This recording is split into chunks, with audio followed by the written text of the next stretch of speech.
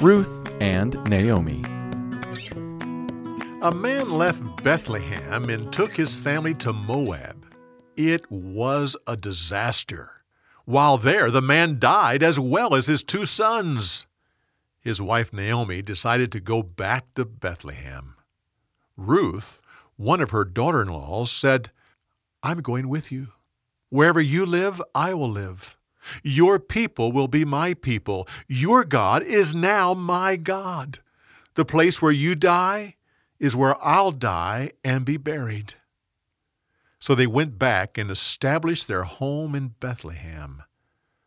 Fortunately, poor people were allowed to go into the field and pick up grain dropped during harvest. So Ruth went to a field owned by a man named Boaz. He saw Ruth and found out who she was. He said to her, "Don't go into any other field. The men here won't hurt you. We've heard how well you've treated Naomi. May the Lord richly bless you." That evening, Ruth told Naomi about the kindness of Boaz.